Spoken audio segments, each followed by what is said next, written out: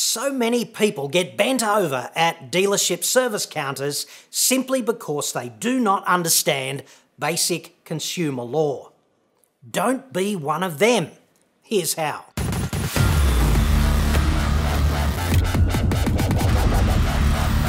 I'm John Cadogan from AutoExpert.com.au, the place where Australian new car buyers save thousands off their brand new cars. Hit me up on the website for that.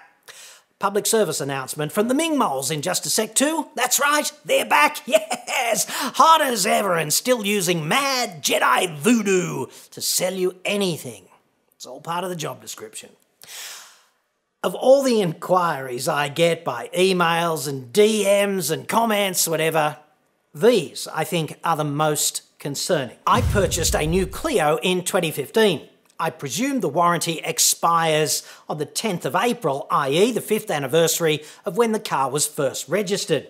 Renault tells me the warranty expired on the 27th of March. I've now got a check auto gearbox warning light and the transmission is doing strange things. The car is at Eastern Renault in Croydon, Victoria. They say the warranty expired 1 week ago. Please help. I'm a healthcare worker doing lots of hours, so I've been under the pump. I novated leased the car and always serviced it in time through my hospital salary packaging company.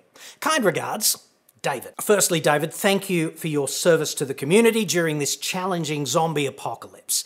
If you're in healthcare, I imagine you are on the front line of this to some degree, and it is very stressful indeed, mate. Really appreciate what you do and all of your colleagues as well, what you're doing for the victims and what you're doing for all of us. So thank you from the bottom of my heart for being brave enough to step up in this crisis. So, with that said, it's easy to get my hate on for car dealers here too because they are just such anti-consumer bullies. And arguing the toss over 2 weeks of warranty coverage is an extreme asshole act, in my view. So shame on you, Renault Shitsville, and you Croydon dealership cocks. No comment about individuals is made here and now, but, you know, these are positions businesses elect to take. And it's unconscionable in my view. So well done there, you dicks. The warranty starts when the car is first registered. There's no question on that. But at the risk of being critical of consumers generally, and David here specifically, we've had the latest consumer laws in Australia for just over 9 years now, okay? So there's no excuse for not knowing what they are. And yet, a significant proportion of the population remains blissfully ignorant of them, and therefore they are ignorant of their rights in circumstances such as these. And that's why David here is asking me the wrong question. Please clarify the warranty status. Correct answer: who gives flying? You know, who cares, mate? It's not relevant. So I implore you, we'll get to that, but I implore you, if you don't know how consumer law works, desist from perusing online porn briefly while allegedly working from home and Google the term ACCC consumer guarantees. Educate yourself. Frankly, I think they should teach basic consumer law at school because regardless of whatever else you become in life, you will be a consumer when you grow up, and you will be one practically every day. There's an excellent report by the ABC on this as well. Google the title if you like. It's Broken but Out of Warranty, You Still Have Rights. Broken but out of warranty, you still have rights. I'll try to remember to put a link in the description for that as well. That report spells this issue out in plain English. It does not matter when the warranty expires, okay? It just doesn't, because of the legislated consumer guarantees. And essentially what they say is that if there is a premature failure or a malfunction with a product, doesn't have to be a car, it's just any product, and if the product is therefore not reasonably durable as a consequence, then the seller is required to get it fixed for you or replace it for free, just like when that product is under warranty. In the case of a car, okay, that means you trotting back to the dealer who sold you that car, and they must deal with it. They cannot brush you onto the manufacturer. It is their legislated responsibility. Reasonably durable simply means durability that meets the expectations of a reasonable consumer. Remember that this legislation is written for all kinds of products, right? Not just cars, from paper clips to friggin' cars and everything in between. So the concept of reasonable durability obviously varies depending on the nature of the product, okay? And there's so many different products out there. With a car, it is not unreasonable for a consumer to expect that things like the powertrain will refrain from shitting themselves for something like the first 10 years or 200,000 kilometres. It's important to realise that if you damage or abuse the vehicle, for example by not getting it serviced on time or at all, or if you operate it contrary to the requirements of the manual by, exceeding the tow capacity, or perhaps by parking it overnight in the ocean if it's a 4x4. Or, hey, even if it's not a 4x4, come to think of it, don't park your car in the ocean, and you heard it here first. In cases of abuse like this, you're on your own. It's that simple. The law doesn't cover that. That is your fault, so just man up and deal with it. Likewise, okay, tyres and brakes and things of that nature which wear out. Normal wear and tear is not covered under the consumer guarantees. It's just like warranty in that respect. But anything that's meant to last a long time, like an engine or a transmission, and which subsequently goes poopy in its trousers, and not because you abused it, that is covered, regardless of the warranty status, if the failure is premature.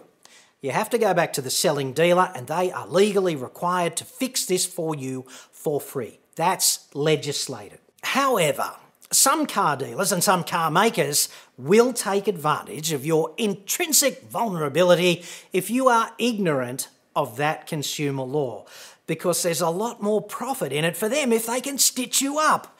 The dealer's going to charge you a lot more for the labour for a particular repair compared with the labour rate they've agreed with the car maker if they do a warranty job for you or a consumer law job for you.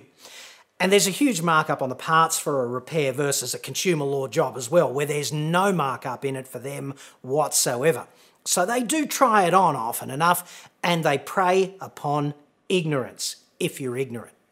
My strong advice, therefore, is don't be that dumb shit. If they try it on and they go, "Oh, sorry, mate, your car's out of warranty, what can we do?" You go, "Well, I'm going to need you to repair that vehicle under Australian consumer law because I think you'd agree it has not proven to be reasonably durable, motherfucker.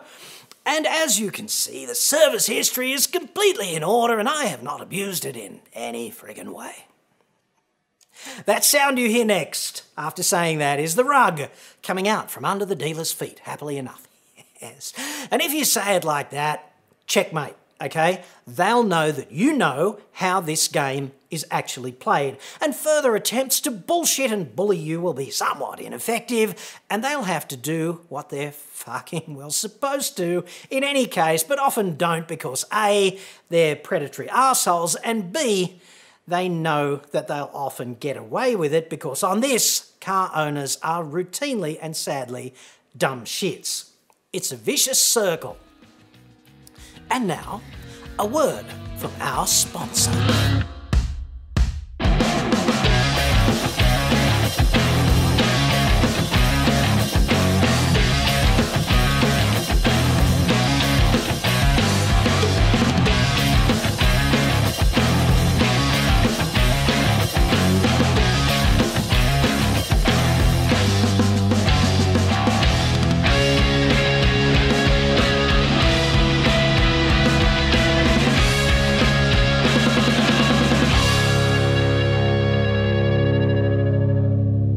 This video proudly brought to you by Allegedly Working From Home. I do love allegedly working from home. The Ming Moles there, industriously working from home, as you can clearly see, doing what they do best. Never underestimate the power of fake boobies. These are not the droids you're looking for. Okay. Now this from you. Your views on religion are about as harsh as 40 grit toilet paper. Don't get me wrong, I share your atheistic belief, and there are nutters out there, but in my experience, the majority of believers are genuinely good people. I ought to know I was heavily involved for over 2 decades. In the last 5 years of my involvement, I participated in the community while being an unbeliever. I stayed purely because of the interactions with those I'd built strong relationships with. Is the point of your new channel to change people's minds or to give your point of view? I'm keen to get your take of Australian politics, but please, I believe that amongst your peers you are held in high regard, but being abrasive toward believers is well beneath you. Goodness me, just like the Ming moles, well beneath me. I do want to thank you sincerely. If you watched yesterday's vlog and then you whipped over to my other channel, the shiny new one called Rant, 5,500 of you took the time to do that apparently, and 2,500 of you subscribed, and 400 of you took the time to comment, and that was like first thing this morning. So that really is awesome, and I am humbled by that. I'm being quite sincere, which is not like me, I know, and it probably feels quite unfamiliar to you if you're a regular viewer of my fine work, but I really do appreciate it. You don't know how much. There's a link in the description for Rant, Season 1, Episode 1, now streaming. Just like television, only not nauseating. So there's that. Interesting video in that episode on the Shitsville Prime Minister himself, Slow-Mo, or should I say Slow Moses, explaining that during this challenging zombie apocalypse besetting us on all sides, he feels somewhat like Moses during Exodus, rescuing all those refugees by parting the ocean with a special magic stick. Yes. The pro tip there, that didn't happen because Moses did not exist, and all magic is fake, especially the religious kind. This stuff actually seems to take up limited bandwidth in the prime ministerial head, which frankly concerns me rather a lot. Click the link there if you like, at least on a desktop, that's where they painted. Watch the rant if you like, and tell me if I have yet achieved ultimate 40 grit cock status. I think I'm quite close. Then test for yourself perhaps, wipe your ass with some 40 grit and get back to me about which is actually harsher. It's a subjective determination, I know. Some people actually quite enjoy that. I don't know why. Now, to our fine correspondent on this, Robert, I would say that, mate, I never alleged that the religious were bad people. I just didn't. I happen to think there's good and bad in society, and the distribution seems pretty consistent regardless of faith status, you know? Most people are overwhelmingly good, but there are evil pricks in every camp, that's pretty clear. Religions are collections of ideas, mate, and I happen to think that they're generally bad ones, okay? The ideas, not the people. So look, if a bunch of people, if they want to get together once a week and sing a few songs and hold hands, you know, after the pandemic, and talk about how we can pump a bit more empathy into society, then I'm all for that. I will even attend in good faith, because that's a good idea. But I just can't cop it when the whole thing is predicated on believing in an all-powerful fairy in the friggin' sky whose position on a great many issues is unacceptable and quite often provably false. And although vlog number 1 at Rant was about Slow-Mo having a public Moses fantasy, Rant is not going to be about politics or religion specifically. You might have noticed that what I do here at Auto Expert is I wage war on bullshit in the automotive domain because it's reprehensible. Dickheads describing falling sales as quote-unquote negative growth, you know, car makers pumping out virtue-signalling bullshit videos where the presenter can't even wear the friggin' seatbelt properly. Dealerships attempting to bend consumers over because they're vulnerable and or ignorant, stuff like that. The possibilities are endless just in the automotive domain, but bullshit is insidious, you know, within the automotive domain and also without. Rant, therefore, is an opportunity for me to eviscerate bullshit more broadly outside the motoring domain and thereby make Australia less shit. Also, I don't actually care if you like me or not. There's that. Robert here, or you, or anyone else. Like, I really don't care. It's a character flaw. I care if you watch. I care if what I say engages you.